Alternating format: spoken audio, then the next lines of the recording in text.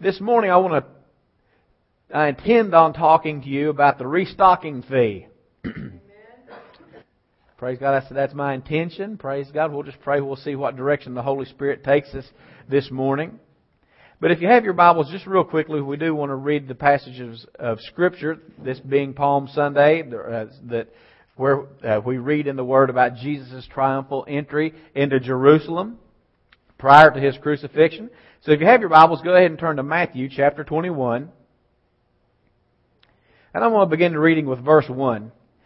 It says, "Now when they drew near Jerusalem and came to Bethphage at the Mount of Olives, then Jesus sent 2 disciples, saying to them, 'Go into the village opposite you, and immediately you will find a donkey tied and a colt with her. Loose them and bring them to me. And if anyone says anything to you, you shall say, The Lord has need of them, and immediately He will send them.' And this was done that it might be fulfilled, which was spoken by the prophet, saying, 'Tell the daughter of Zion, behold, your king is coming to you, lowly and sitting on a donkey, a colt, the foal of a donkey.' And so the disciples went and did as Jesus commanded them, and they brought the donkey and the colt, and laid their clothes on them, and set him on them. And a very great multitude spread their clothes on the road. Others cut branches from the trees and spread them over the road. And the multitudes went before, and those who followed cried out, saying, Hosanna to the Son of David. Blessed is He who comes in the name of the Lord. Hosanna in the highest." Amen. Now turn to Mark chapter 11. Mark chapter 11, we read a little bit of Mark's account of the same event. Mark 11, starting with verse 1, says, "Now when they drew near Jerusalem to Bethphage and Bethany at the Mount of Olives, He sent 2 of His disciples and said to them, 'Go into the village opposite you. As soon as you have entered, you will find a colt tied on which no one has sat. Loose it and bring it. And if anyone says to you, Why are you doing this? Say, The Lord has need of it, and immediately He will send it here.' So they went their way and found the colt tied to the door outside on the street, and they loosed it. But some of those who stood there said to them, 'What are you doing loosing the colt?' And they spoke to them just as Jesus had commanded. So they let them go. Then they brought the colt to Jerusalem, or to Jesus, and threw their clothes on it, and He sat on it. And many spread their clothes on the road, and others cut down leafy branches from the trees and spread them on the road. Then those who went before and those who followed cried out, saying, Hosanna, blessed is He who comes in the name of the Lord. Blessed is the kingdom of our father David that comes in the name of the Lord. Hosanna in the highest." And you know, Jesus, this week of His passion, when Jesus was going to come and be crucified, it was the culmination of all that the Father had told Him to do. Remember, we've quoted several times in the past couple of months that Jesus said that I only speak the things that the Father tells me. I only do those things which I see my Father see. So you understand this, there's a very accurate representation of God the Father in Jesus. Amen? That the characteristics of the Son are like the Father. If Jesus spoke, if Jesus' will, if you see Jesus healing, and the Bible says that He healed all those that, every place He went, He healed people, then we obviously know that it's the will of God the Father to heal, right? If we hear Jesus speak it, we see Jesus do it, it's an accurate representation of the Father. And Jesus was sent into the earth for the purpose of redeeming mankind. And we've discussed this, and you understand that the word redeemed, that God's plan of redemption, to see if you redeem something or if you restore something. If you buy an old car that is in need of restoration, you buy a classic car. Pastor Cheyenne, we've shared the story before. Pastor Cheyenne had a 1966 Mustang convertible that she sold on eBay for the startup money for this church. And somebody bought that car, and they've took it, and I'm sure that if you saw it now, it looks, the resemblance of it, you can tell that it's been restored. In other words, somebody's took it and they've taken that car and they did body work where body work needed to be done, and they've put new paint, they've put new upholstery, and they've attempted. But you understand, when we call that restored, but you understand that's not restored. That's refurbished. Restored would be take it, melt down everything in it, find the original molds for the body panels, the original dies, the original molds that the frames were stamped out with. Go back to the factory, buy the original upholstery, and just absolutely remake it. Because sometimes our perception of what redemption or restoration is, because you understand this. Taking an old 66 Ford Mustang and putting a new fresh coat of paint, doing body work, because you understand you can restore what they call restore an automobile, and you can put a different color of paint on it. They didn't even have clear coat back in 1966. I guarantee you that car's probably got a nice thick layer of clear coat on it right now. But you understand this, is that all that's been done, it's been a change done to it, but it's not been restored. Because restoration would have took the complete recreation of it. What's your point, Pastor? My point is that for Jesus, for God, for the will of the Father to be done, for us to be redeemed, for us to be restored. And remember, redeemed means to be bought back. In Pastor Earl, we use this example. If your Bible fell off the pulpit into the floor, and you picked it up and you placed it over on this monitor or over on that rail over, has it been restored or redeemed? No, it's been placed in a different position. But if you redeem and you restore it, it's put back in its original position. And so you understand that Jesus, He's coming in, and what He is, this week of what He's going to do, what He's going to accomplish on the cross is the redemption of mankind, the restoration. And you understand over in 2 Corinthians, what does the Word say? The Word says that if any man is in Christ, and let's just put it this way, if any man is in Christ, in the Anointed One, or in His anointing, you are a new creation. You are a new creature. You're not an old sinner saved by grace. And you say, oh, Pastor, we've heard that before. But there's some people that have heard it and they still haven't got a hold of it. You are not the same being that you were before you made Jesus Christ the Lord of your life. Because when you became born again, the old man you just didn't get a refurb. You didn't just clean your mouth up and change your clothes and get a different haircut and try to dress yourself up on the outside. That did not. The unfortunate thing is that's what's happened in a lot of the churches today. They concentrate. You understand this? Too many people concentrate on cleaning the outside up and trying to make it look like something that conforms. When you understand that you can be. What did Jesus say about the Pharisees? He said, "Oh, you've cleaned it up on the outside and everything, but on the outside, you're whitewashed tombs, but on the inside, you're full of dead man's bones." In other words, you're a real pretty monument. And you make a real pretty monument, people can walk by and go, man, that's a real pretty monument. That's a real pretty mausoleum over there. But guess what? It's full of rottenness and decay and the filth of decayed human remains. What we need to be concentrating on is getting the inside right. Amen. And if what's on the inside will change the outside. Right? It'll come out. And you understand this, is that God don't care whether you wear a 3-piece suit to church or if you're wearing t-shirts and a t-shirt and jeans. Amen. It doesn't matter to Him because it's what's on the inside. And if you can get what's on the inside changed, it'll manifest on the outside. And that doesn't mean we're all going to dress the same. We're all going to have the same taste in clothes. Amen. It means everything that needs to be covered ought to be covered. Amen. Well, the Bible says, that women ought to dress in modesty. That the older women, let's just put it this way, men ought to dress modest too. I've seen some men come to church that weren't dressed modest. But you understand, it doesn't mean we're all going to have the same taste in clothes.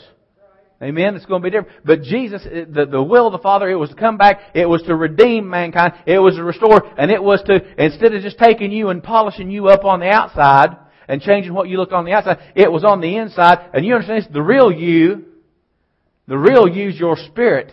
Amen. You are a spirit. You live in a body and you have a soul. And so what Jesus was making preparation for and what this entry was coming into Jerusalem was going to end up that He was going to die on the cross, shed His blood to make the new birth available to you so that just like taking that Mustang and if you took it and you melted all the metal down and you just started with the original dies and molds and started all over in a new engine block, you understand that that's what's happening to your spirit when you become alive in Christ because you're being redeemed. You're being restored. You're being bought back from corruption. Amen. And so what Jesus did, He came into Jerusalem to redeem mankind. That was His plan. It's the will of the Father. Amen. And you understand that there's only one place. This is just a little tidbit that'll help some folks. Because how many of us we hear people that are praying and they think they're real religious praying, oh Father, if it's your will. Lord, if it's your will. If it's your will. You understand there was only one time that the Lord Jesus Christ ever prayed and said, if it's your will. Amen. And that was when He was praying a prayer of consecration in the garden to submit to the will of the Father to go on to the cross. Amen. No place else when Jesus, our pattern, our example, the one we're supposed to pattern ourselves, ever did Jesus pray, oh Father, if it's your will. Why? Because He knew the Father's will. Right. How did He know the Father's will? Well, He was full of the Word. Amen. He was the Word, wasn't He? But Jesus knew the Word, and then He also was led by the Holy Ghost. And so when we pray, we should, you need to find out. Read the Bible. Find out what God's will is. No one ever needs to pray, Lord, if it's your will, heal me. It is His will. Be healed. Lord, if it's your will, meet my needs. It is His will. Your needs will be met. Just stay faithful, speak the Word, and do the Word. Be obedient to do the Word. But you understand, we have been redeemed. What Jesus did on the cross, it was not just the forgiveness of sins. So many churches and so many people, we present what Jesus did on the cross simply as the forgiveness of sins. And that's great. You understand this, that redemption is a package deal that has lots of things included in it, but the forgiveness of sins is just one.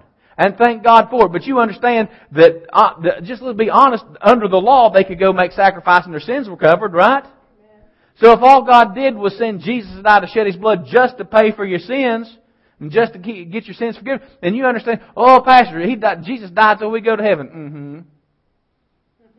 Yeah, Jesus died so you go to heaven. You understand that under the law, amen, and you can study this out in the Word, you understand that when someone died, the New Testament, so many times you read the Old King James Version, and it talks about hell, and it talks about Jesus' Spirit being, you'll not suffer your Holy One to see corruption, neither will you leave His Spirit in hell. And we think hell, we think flames, fire, and place of torment. And it's literally the word Hades, and it simply means the unseen realm of the dead.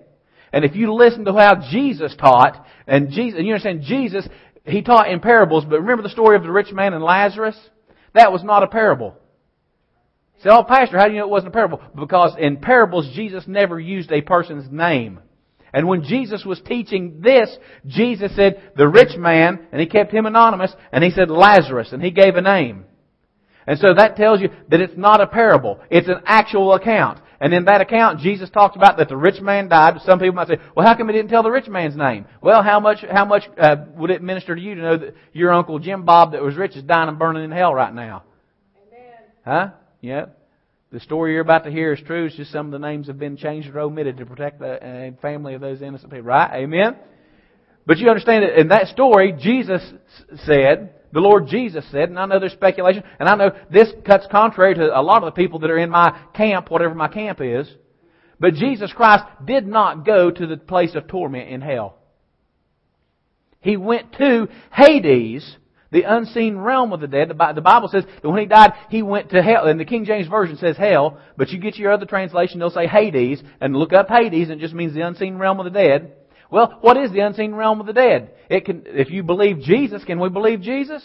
Jesus said that the rich man died, and in hell, Hades, He lifted up His eyes, and He was in torment. There was flames of fire, and He was in torment, and He looked across a vast gulf, an abyss. Some translations say an abyss, and He looked into what? Abraham's bosom.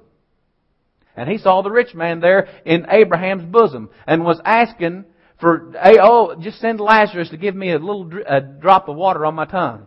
Now I understand that, especially if you've come from some of the camps I've had and you've heard it preached and hammered, oh, Jesus had to die and go to hell and suffer and burn in flames for you. No, He didn't. He did not. Because understand this, when Jesus, can we believe Jesus' word? Can we take Jesus at His word? Okay, so you understand in the story that Jesus told, Lazarus and the rich man, they're both in the same realm, just it's separated by an abyss, right? And so you have the rich man who's in torment. Lazarus is in Abraham's bosom. And so could we say that that's paradise? Because remember when Jesus, after He entered into Jerusalem, went through the week of the Passion, died on the cross, it says that He descended into the lower parts of the earth. You understand understand this. Remember, does this sound familiar? When Jesus was hanging on the cross between two thieves, and the one thief said, the one thief ridiculed Him. Said, oh, if you're the Son of God, won't you get us out of here, blah, blah, blah. He was shooting his mouth off. And the other guy said, Lord, remember me when you come into your kingdom. What did Jesus tell him? Well, I got to go to hell and burn for 2 or 3 days, and then I'll come back and get you. No, He said, this day you shall be with me in paradise. Not in torment. Paradise. Abraham's bosom, because you understand this. I think there's just been a little bit of theological confusion on the issue here, is that you understand that spiritual death is separation from God, and that even though God gave in different dispensations of time what could men could use for righteousness, and we taught on this a couple of weeks ago. If you didn't hear this, it's on Wednesday night. You need to get the CDs, get the podcast. It's called, Are You Legal? Is that God has always provided a means of righteousness for mankind that culminated with the shed blood of Jesus Christ.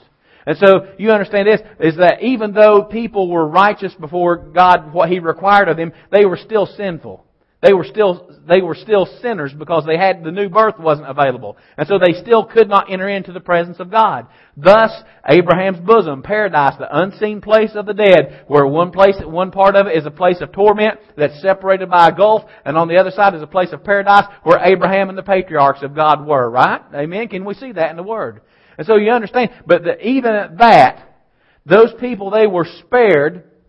They were not in the place of torment, but they were still separated from God because they were still spiritually dead. And I know that might be hard for us. Oh, Pastor, but if they're alive and they're just in an unseen realm, you understand that spiritual death, you still have a spirit. Lost people still have a spirit. Okay, it's just dead before God. It's dead. They exist, but it's dead before God. And so you understand that even though these types and these forms of righteousness were made available, and people were spared the going to torment because that was for those who were disobedient.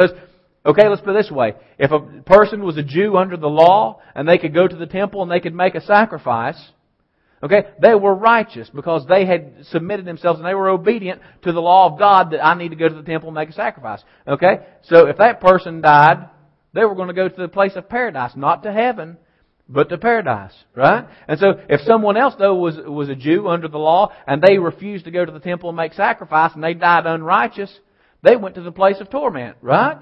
Amen? Can we see that? But you understand that both of them, one's in torment, one's in paradise, but they're both still separated from God.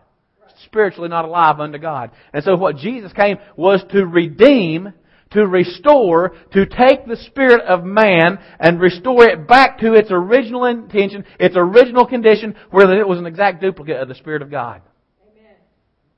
Amen. You understand that is what Jesus did, was to come back, because what was the original intent? God said, let us make man, let us create him in our image and in our likeness. And so God, He made a little clone of Himself, if you will, Adam. Adam, a son of God. That's what Luke says, isn't it? Was it Luke 3:38? Is that what it is? Luke 3:38 or 3:35? It's when it's going through the genealogies of Jesus, and it goes all the way back from Joseph, all the way back down to, it says Seth, the son of Adam, Adam, the son of God. Is that Luke 3:38? Amen. Is that where it's at? Amen. So you understand, Luke 3:38, that God's original intention through what Jesus was going to do was to get us back to that original spot. And so like I said, the title today was the Restocking Fee. How many of y'all know that if you buy something and you want to take it back to the store and they're going to put it back in its original spot, that there's a restocking fee? A lot of places will charge you a restocking fee. Especially if it's a special order or something, right? How many of y'all know you were a special order?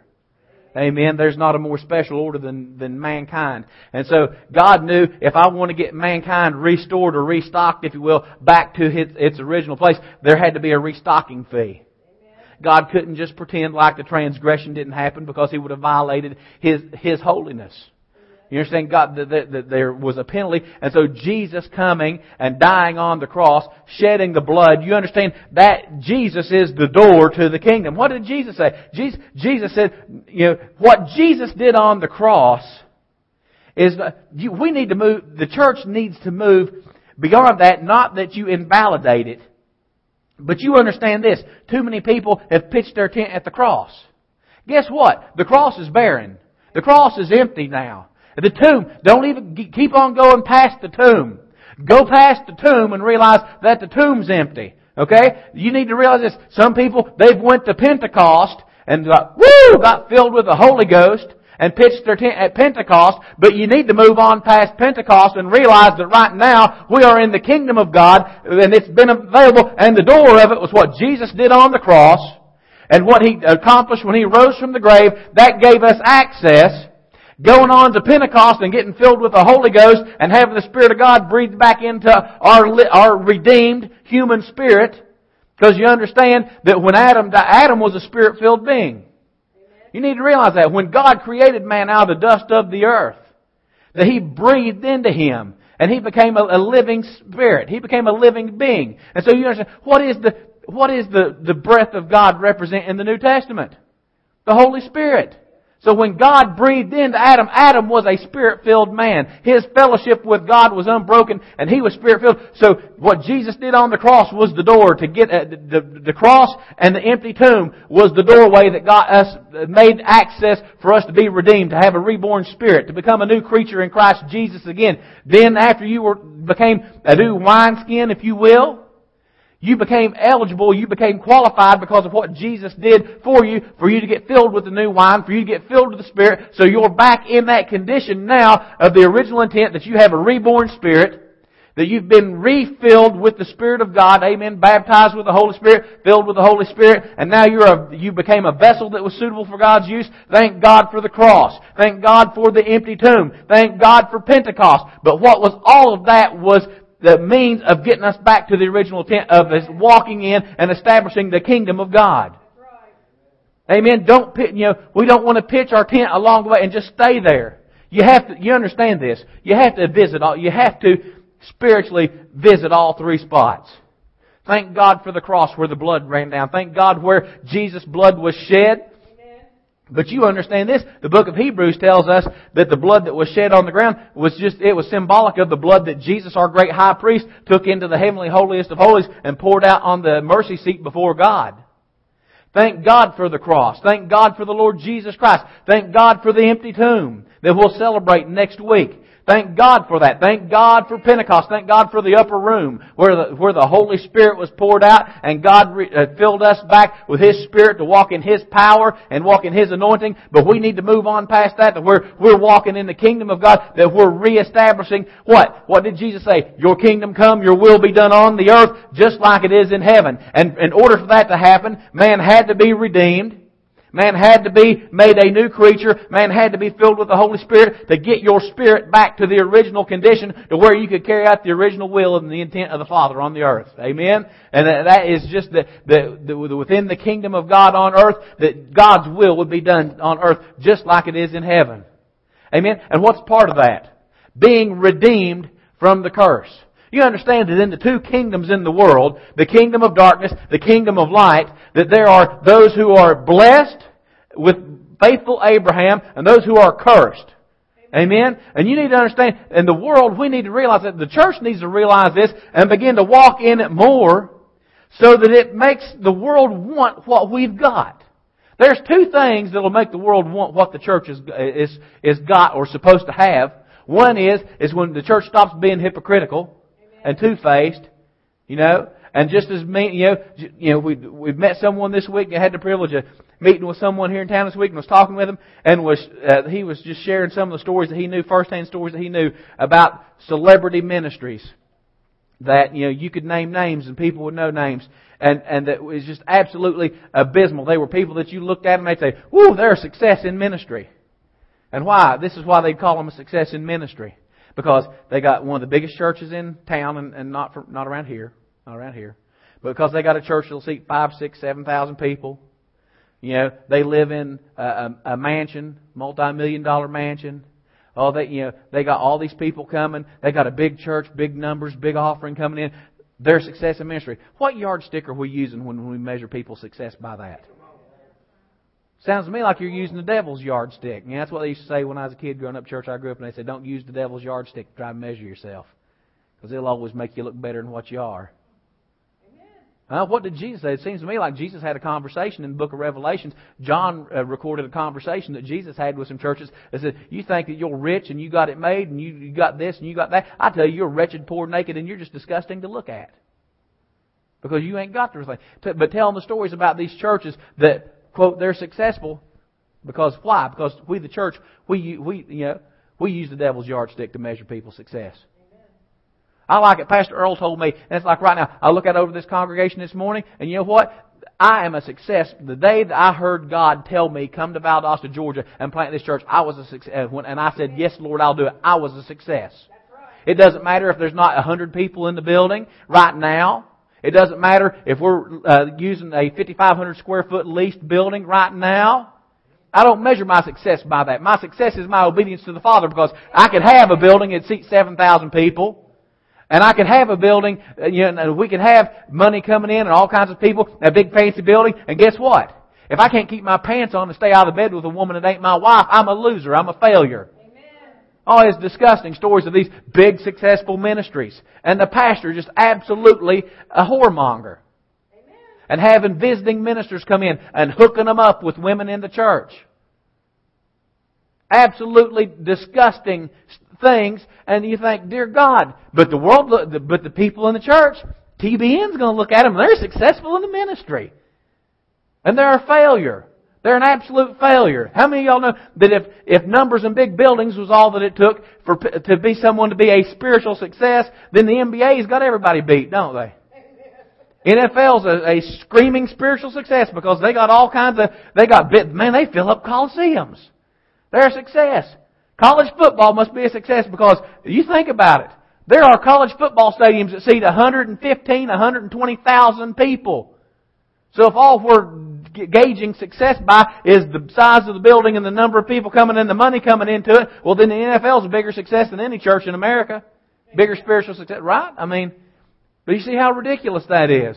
But it's just sad that Jesus came. He came to redeem us from. He came to redeem us from the curse. He came so the church. If we're going to make the world want what we want, we've got to be legit. You know, Pastor Cheyenne, I was talking to her with her about it, and she said, you know what? She goes, the church in America. So much of the church in America has turned the ministry. We've got our own little Hollywood setup going on. And we gauge success, how successful are, and we've got our own celebrities, and we've got our stars, and guess what? Their life is just as big a stinking mess as the people in Hollywood. Amen? Why? And why? And I'll be honest with you, a lot of it is because they've had a lot of preachers that have started out good, they've had celebrity thrust upon them. And it's something that they just can't handle, and maybe sometimes they get isolated and they get pulled out into these little groups of people who are going to worship them and make them a celebrity, and they lose touch with the reality because they don't have somebody that's going to partner up with them, going to covenant up with them, and pull them back into reality. Amen. But you understand, so when the world sees that, and the world's not blind, the world knows, the world can read newspapers and see pastor such and such, a big humongo mega church USA, getting a divorce. Him and his wife both got, affairs going on the side. Okay? World can see it. Big pastor mega church USA. The government's looking into him because of financial, misconduct. And so the world sees that kind of stuff. And they think, well, I don't want nothing to do. They're just the same as people out in Hollywood. They're just the same like every other people. They're just putting on a show and doing it in the name of Jesus and doing it in the name of Christianity. So the first thing that the church is going to have to do is we're going to have to be sincere. We're going to have to be genuine. We're going to have to start worshiping God and not money. Amen. Amen. Oh, send me an offering. You shared another story with me of two big nationally known ministers that one got up and whipped a whole group of people up in Atlanta up into a frenzy. The ministers weren't from Atlanta, but they were having a special meeting there. Whipped them all up into a frenzy and went back down, sat down beside the other minister. Said, and the other one leaned over and said, "You got them where you want them. Now stand up and go tell every one of them they need to give $20." And I could tell you the names right now. I ain't going to. I could tell you the names right now, and you'd know both of them. And we don't think the world knows that. It's the thing. The church, the church in America has become the big mega church in America has become so conceited and contrite that we don't think that the world can see right through the fact that we preach about miracles, but we ain't got no miracles. We preach about holiness, but we don't have no holiness. We preach about a Jesus that we know a lot about, but know nothing of Him. I can get a book and I can read about somebody. And I could read 100 biographies about Bill Gates. But guess what? I don't know Bill Gates. I can tell you where he was born here, and this happened, and he did this, and he's got this, and he's got that, and he and his wife, they got this association where they give out money to charitable causes and blah blah. I can tell you all, I can spew out all these facts, but I still don't know Bill Gates. And that's a lot of what's going on in the church today. We talk about a Jesus that none of them know, or they used to know, but they don't hang out with Him anymore. And so the church we have got to get legitimate. We've got to get real. And then the other thing is that we need to start walking in the blessings that are available to us. We need to start walking in the blessings that are available to us and fight. The Bible says we're supposed to contend for the faith. Fight for the faith. Dig in. This is the thing. If you're believing for healing in your body, don't give up because I've had hands laid on me 20 times and I ain't got it yet. Don't give up. Don't stop confessing the Word. And you should be hungry after it every day. Don't tell me you're believing God for healing and you ain't spending time in the Word looking up healing scriptures and praying and meditating on it, and you're not spending any time doing that, but you can watch TV or you can play a video game or you can go do your other favorite hobby. You ain't hungry for it. You're not after it because your time tells you what's after it. But we need to start walking in what God has promised is ours and said is available to us. And one of the things is we have been redeemed from the curse. And then when the world sees the church walking in that and living in that and that being manifest in our lives, and we need to be hungry after it. And this is the thing, we don't need to be drunk. The world, the church has become so drunk and so intoxicated with things that are going on in the world that, and we've got it so good. Really, let's just look at it this way. Well, going back to the story of the rich man, he said, you know what? He said, I've got all kinds of goods and stuff laid up my barns. Oh, soul, take your ease. And the church in America, we've done that. Oh, soul, take your ease. I got a steady paycheck. I don't really need to use my faith to believe God for anything. I've got some money in the bank. We've got some investments. We've got some this. But guess what? Some stuff's starting to get shaken up, ain't it? Some stuff started getting shook up a couple of years ago. But the church, we need to be hungry, more desirous for the things of God than anything else in the world. I'll just tell you this. If you've got a hobby that takes more time than what you're giving to God every week, that's your God. That's hard. I ain't going to get a whole lot of amens on this, ain't I, Brother Doug? Amen? That's your God. If you're spending 20 hours a week pursuing your hobby, and you're giving God 90 minutes on Sunday, Pastor, and if you don't shut up in 90 minutes, I'm going to start looking at my watch. Oh, that wouldn't happen in church, would it, Pastor? I've seen it. Here. Amen? You're on the clock, Pastor. Preach now. Hurry. Because 90 minutes, I'm going to start giving you the watch and making sure, looking up at you and looking at my watch to let you know it's time to wrap this thing up. We want to give God 90 minutes and we want to give our pursuits, and then we want to wonder why we're not getting the things of God, walking in the blessings of God. We've got to be hungry for Him. And I'm going to tell you what, there's coming a time, you all think, people are going to think Pastor's a prophet of doom, but I'm going to tell you what, there's coming a time, you watch and see, you just keep sucking wind and you watch and see what happens in America. And in the next 10 years, you're not going to recognize this country. And the time's going to come when someone being able to take the liberty and stand up and preach the Word, that they're going to want to take you to jail for it. Oh, now you can stand up and you can give a little watered down, a little milk toast. I love you, you love me. We're all big Barney Christian happy family with a great big hug and a kiss to me and you. Huh? You'll be able to teach that. But you get up in the pulpit and you start speaking about moral and social issues and what God said about it. Or you can call it an alternative lifestyle, but God calls it an abomination that you need to repent and turn from. That right there will get you taken to jail. And don't tell me it won't, because it's happened in European countries already. That's hate speech. That's hate speech. Wait a minute. Telling somebody what they're doing is wrong, and if they'll repent, a loving God will forgive them and bless their life. That's hate speech. Hello. But the church, we've got to start walking in. We have been redeemed. Go ahead and turn to Galatians chapter 3. Amen. Glory to God. I don't know about you, but I'm getting encouraged. Praise God. We've been made new creatures for the purpose of advancing the kingdom of God. Amen. It is all about the kingdom of God. We've got to begin the church. We have got to have a wake up call and realize. And let's just be real honest. I'll be real honest with you. The transition, the church in America. Can Pastor I'm just going to talk to you a little bit this morning, okay? I'm just going to share some stuff with you. The church in America for so long we have mixed our faith and patriotism together. And that's wrong. It's wrong. I'm going to tell you what. It's disgusting to me to walk into Bible stores, to bookstores, and to see Barack Obama Bible covers. Make me want to throw up on multiple levels. Okay, he's our president, and we're obligated to pray for him and pray that he'll make godly decisions and pray for his safety, that God will protect him, because there's kooks out there that want to kill him and it'd wreck this country. You want to see America turned upside down and tore all apart? You let our president get shot and killed. You talk about race riots and a race war in this country. And you understand this. I don't give a flip what color someone is. What color is a spirit anyway? Okay?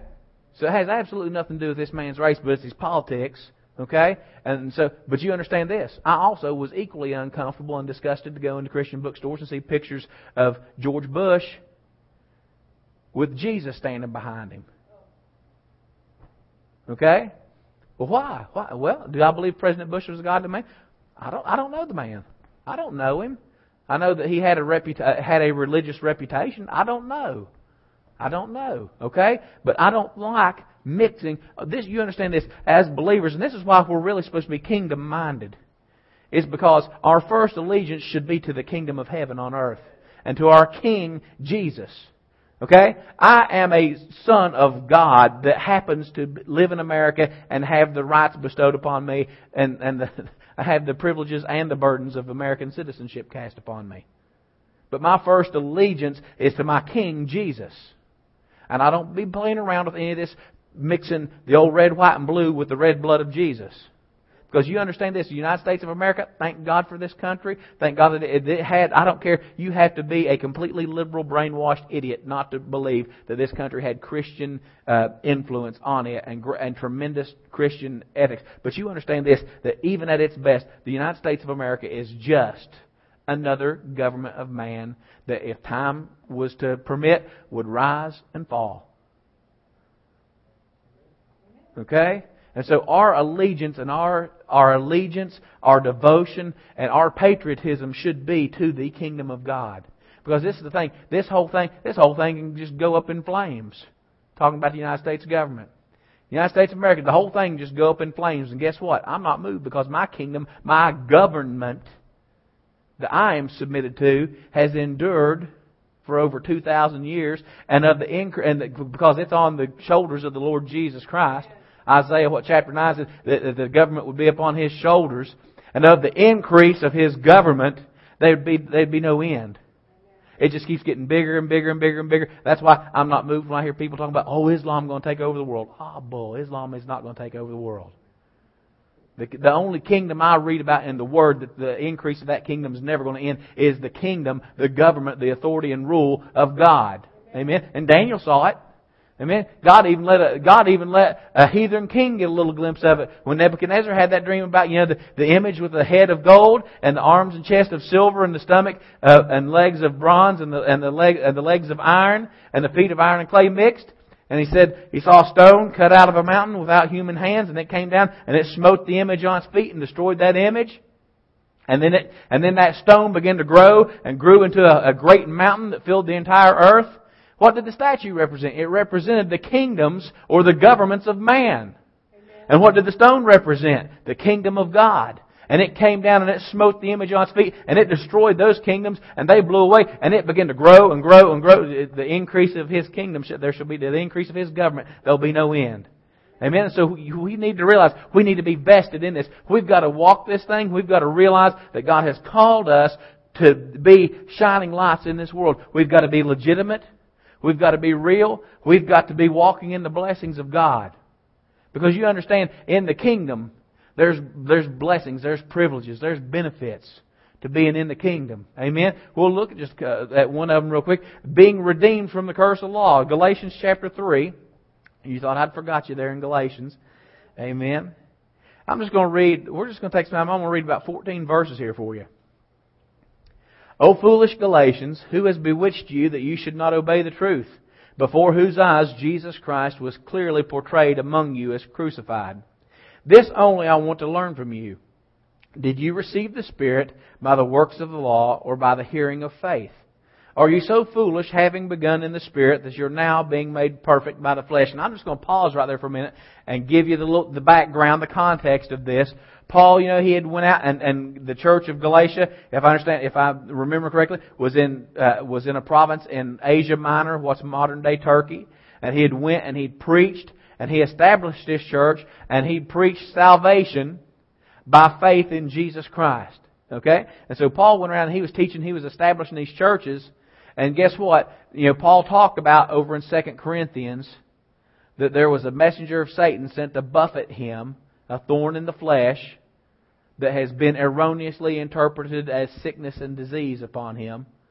Don't you know, brother? Don't you know Paul had ophthalmia or whatever the name of it is, and he had these big bloody and pussy discharges coming out of his eyes. Don't you know? Where's that in the Word?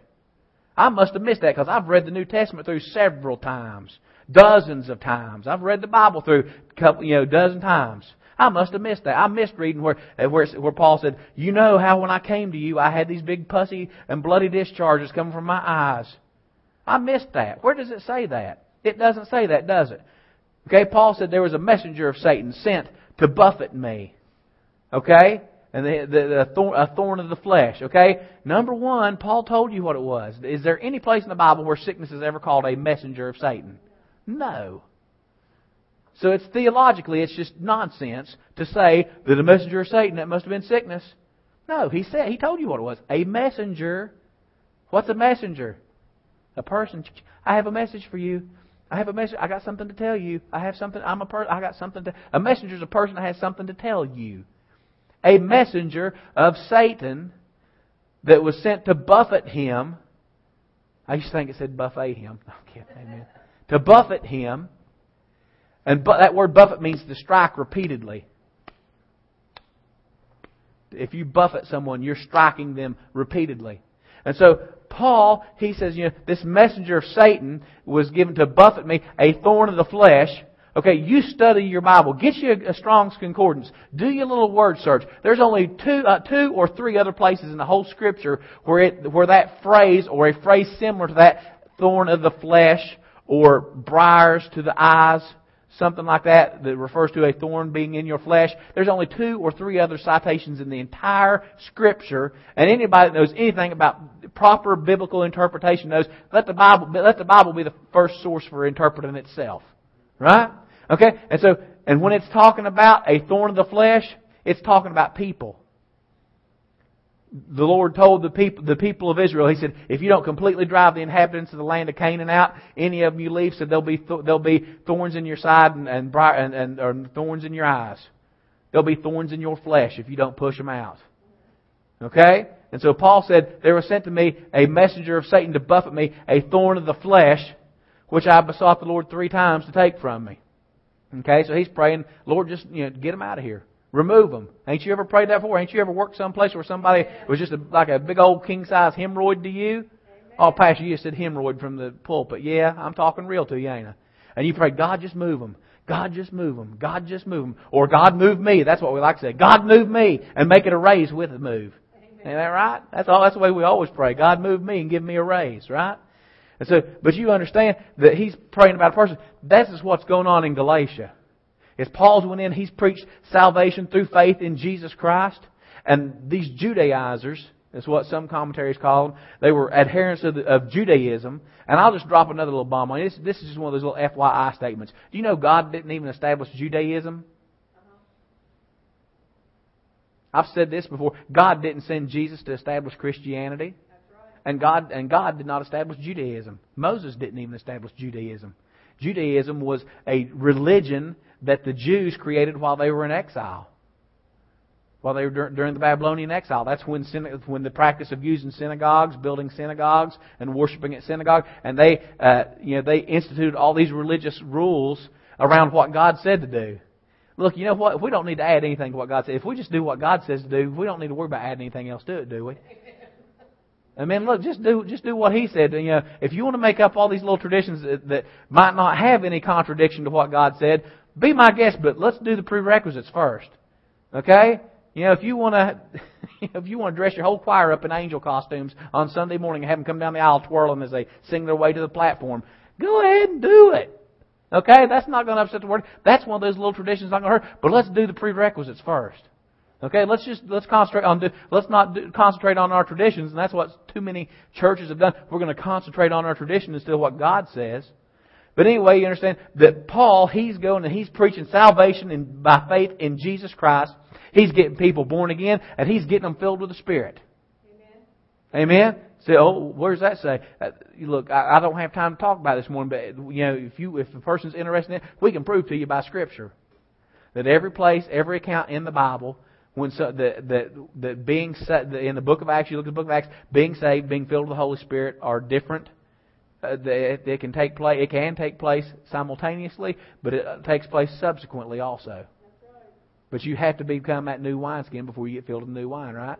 And I'll give you one more. We can look at every account in the Book of Acts, and we've taught on this before, when people got filled with the Holy Ghost, that they spoke in tongues. Now, I know some people, they've said, they got soft, that they're soft, and they go, well, you don't, they don't necessarily have to.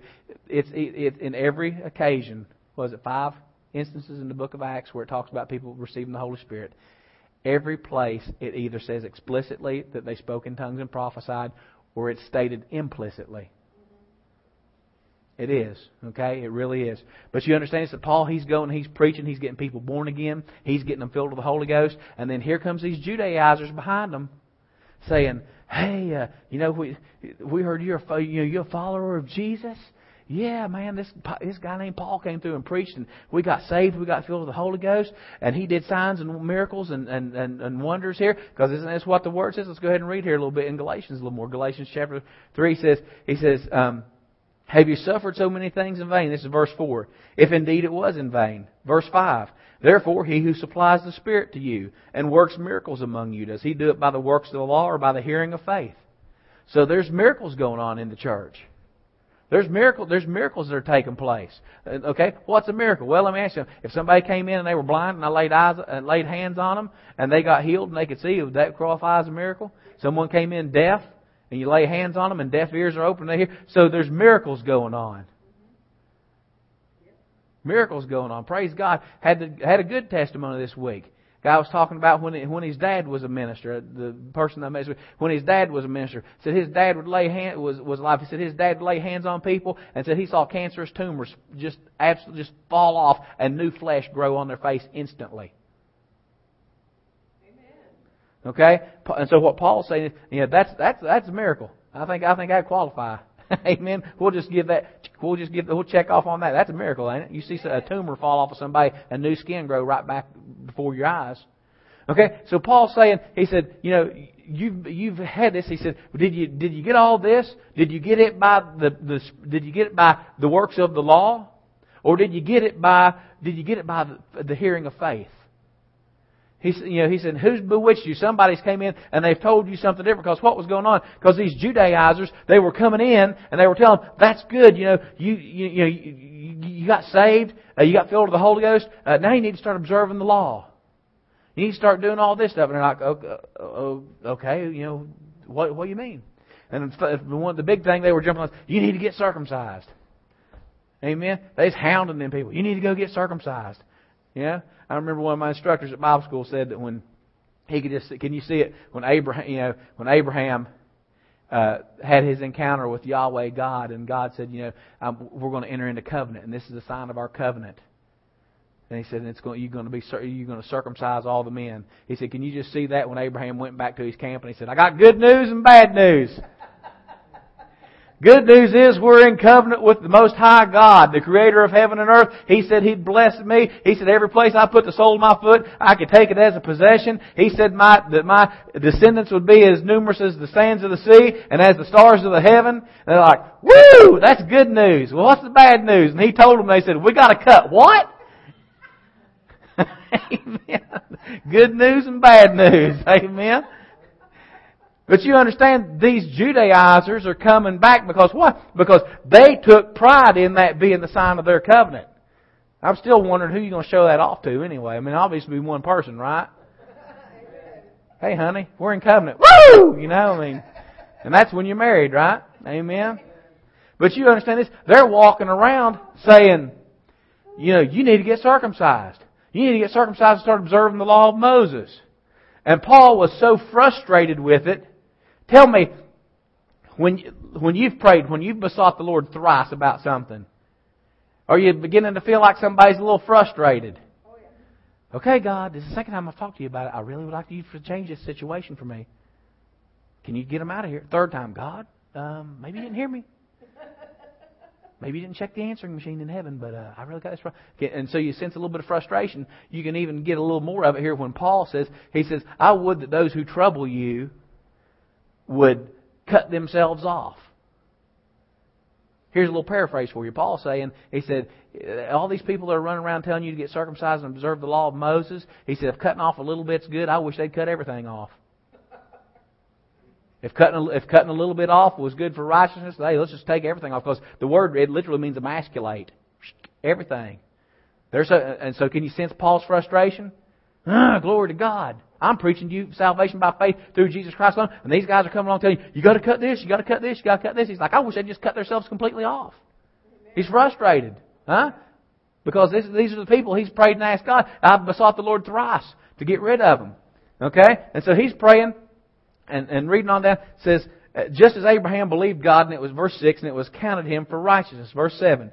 Therefore know that only those who are of faith are the sons of Abraham. And the Scripture, foreseeing that God would justify the Gentiles by faith, preached the gospel to Abraham beforehand, saying, in you all the nations shall be blessed. So then those who are of faith are blessed with believing Abraham. For as many as are of the works of the law are under the curse, for it is written, cursed is everyone who does not continue in all things which are written in the book of the law to do them. But that no one is justified by the law in the sight of God is evident, for the just shall live by faith. Yet the law is not of faith, but the man who does them shall live by them. Verse 13, Christ has redeemed us from the curse of the law, having become the curse for us. For it is written, cursed is everyone who hangs on a tree, that the blessing of Abraham might come upon the Gentiles in Christ Jesus, that we might receive the promise of the Spirit through faith. Okay? Christ has redeemed us from the curse of the law. Just real quickly, one point this out to you. The thing about the law, these people that were going around and saying, you need to observe the law, you need to get circumcised, you need to start going to do this and do that and do this and do that, and you need to observe all the ordinances of the law. You understand this? Did Jesus teach us that He gave us a new law, which is the law of love? Love the Lord your God with all your heart, with all your soul, with all your mind and all your strength, and love your neighbor as yourself. That's the new law. Do you understand that if you follow that law of love, loving God with all your heart, strength, love your neighbor. Well, who's my neighbor? Everybody you come in contact with. That's right. Not just the people that live beside you. Your neighbor. It's who you are in proximity to. I live in Valdosta, Georgia, but if I take a trip and I go out to Southern California, God, please don't send me to Southern California. But if I did, okay, guess who my neighbor is? Some people say, well, my neighbor's back in Georgia. I don't got to be nice to these people. They're crazy. Okay, guess what? If that's the people I'm near, that's my neighbor. And so you understand the law of love. What is love? Love is, I only do that which is to your benefit. It's not a feeling. It can have feelings associated with it, and you can cultivate feelings with it. Let's just be real honest. How come there's cultures now, this whole notion of romantic love that's a Western culture myth, that really all it is lust wrapped up in infatuation and sold off and pawned off as real love. Okay? Now don't get me wrong. You should be attracted to your spouse. You should think your spouse is attractive. You can have romantic feelings toward them. But if that's all love is, what's going to happen? In 52% of the marriages in America, the people are going to get divorced. As soon as I don't feel it anymore. Why in Eastern cultures where they still permit arranged marriages and where the people are taught up and raised that love is a commitment that you make? And you see, this is what's funny to me is in our culture, in our Western culture, we want to talk about how backward that is.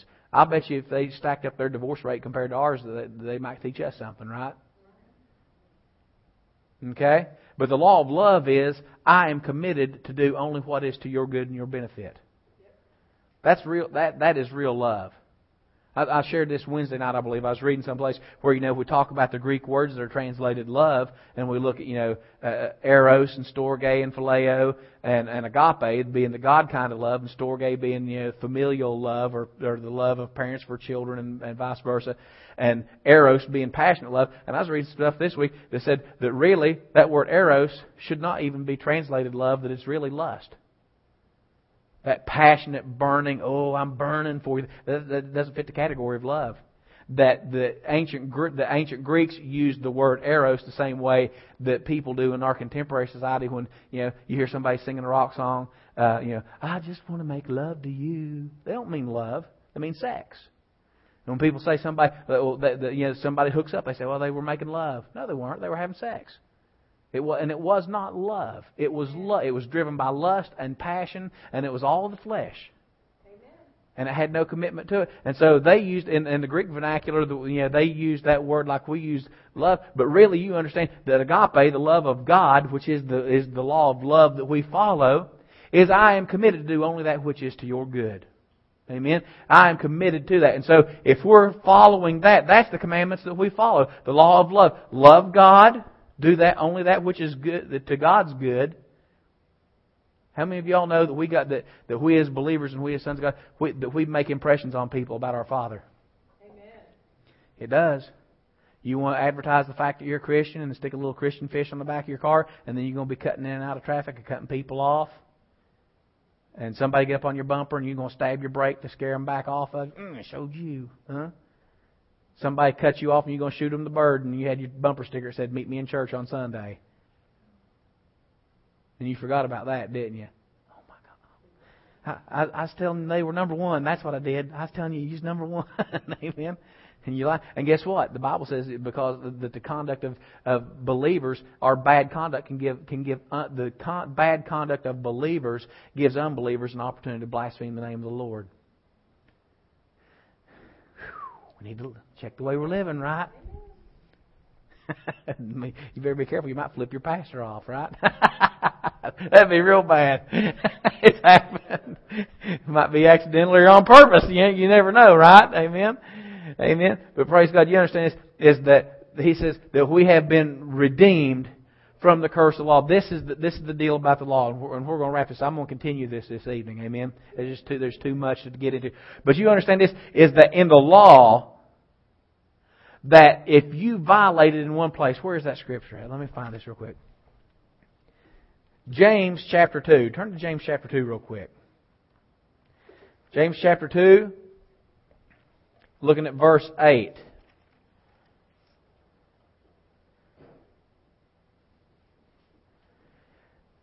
It says, if you fulfill the royal law according to the Scripture, you shall love your neighbor as yourself, you do well.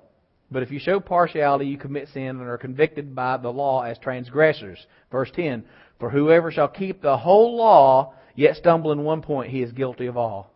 For he who said do not commit adultery also said do not murder. Now if you do not commit adultery, but you murder, you've become a transgressor of the law. And I'm going to give you this is the paraphrase. In other words, the law of Moses was an all or nothing law. It was and really, let's just be honest, that's a real humbling thing. Because He's saying, you might say, oh my goodness, look at that person. They got into adultery. What a just a piece of human trash. What a whoremongering, sorry thing they are. They got into adultery. And you're the biggest liar in the village. Amen. Guess what? You're just as guilty as they are. Oh, but I didn't do anything as bad as they did. They cheated on their wife, and I just yeah. Same God that said not to commit adultery said not to bear false witness.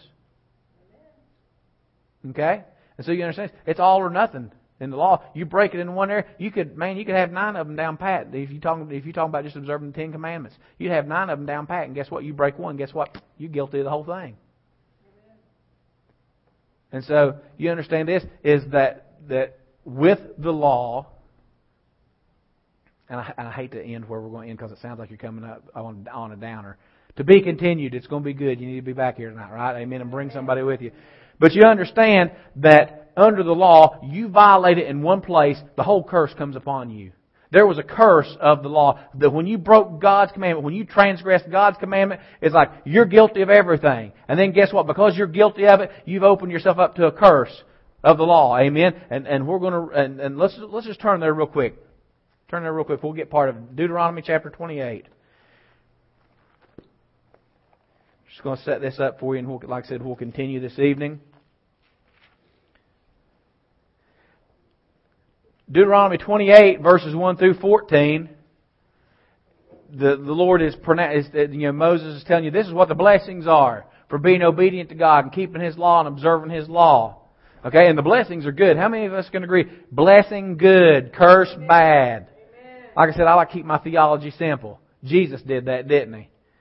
I don't like it complicated. Most people, when a lot of people go, well, I'm complicated. How many of y'all know? It's so funny. You hear somebody say, when they say, well, what's your relationship status?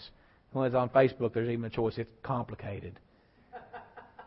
He came out with a movie called It's Complicated. Okay, how many of y'all know when someone says it's complicated? I would like to explain it to you, but it's really complicated. It usually means they don't understand it themselves.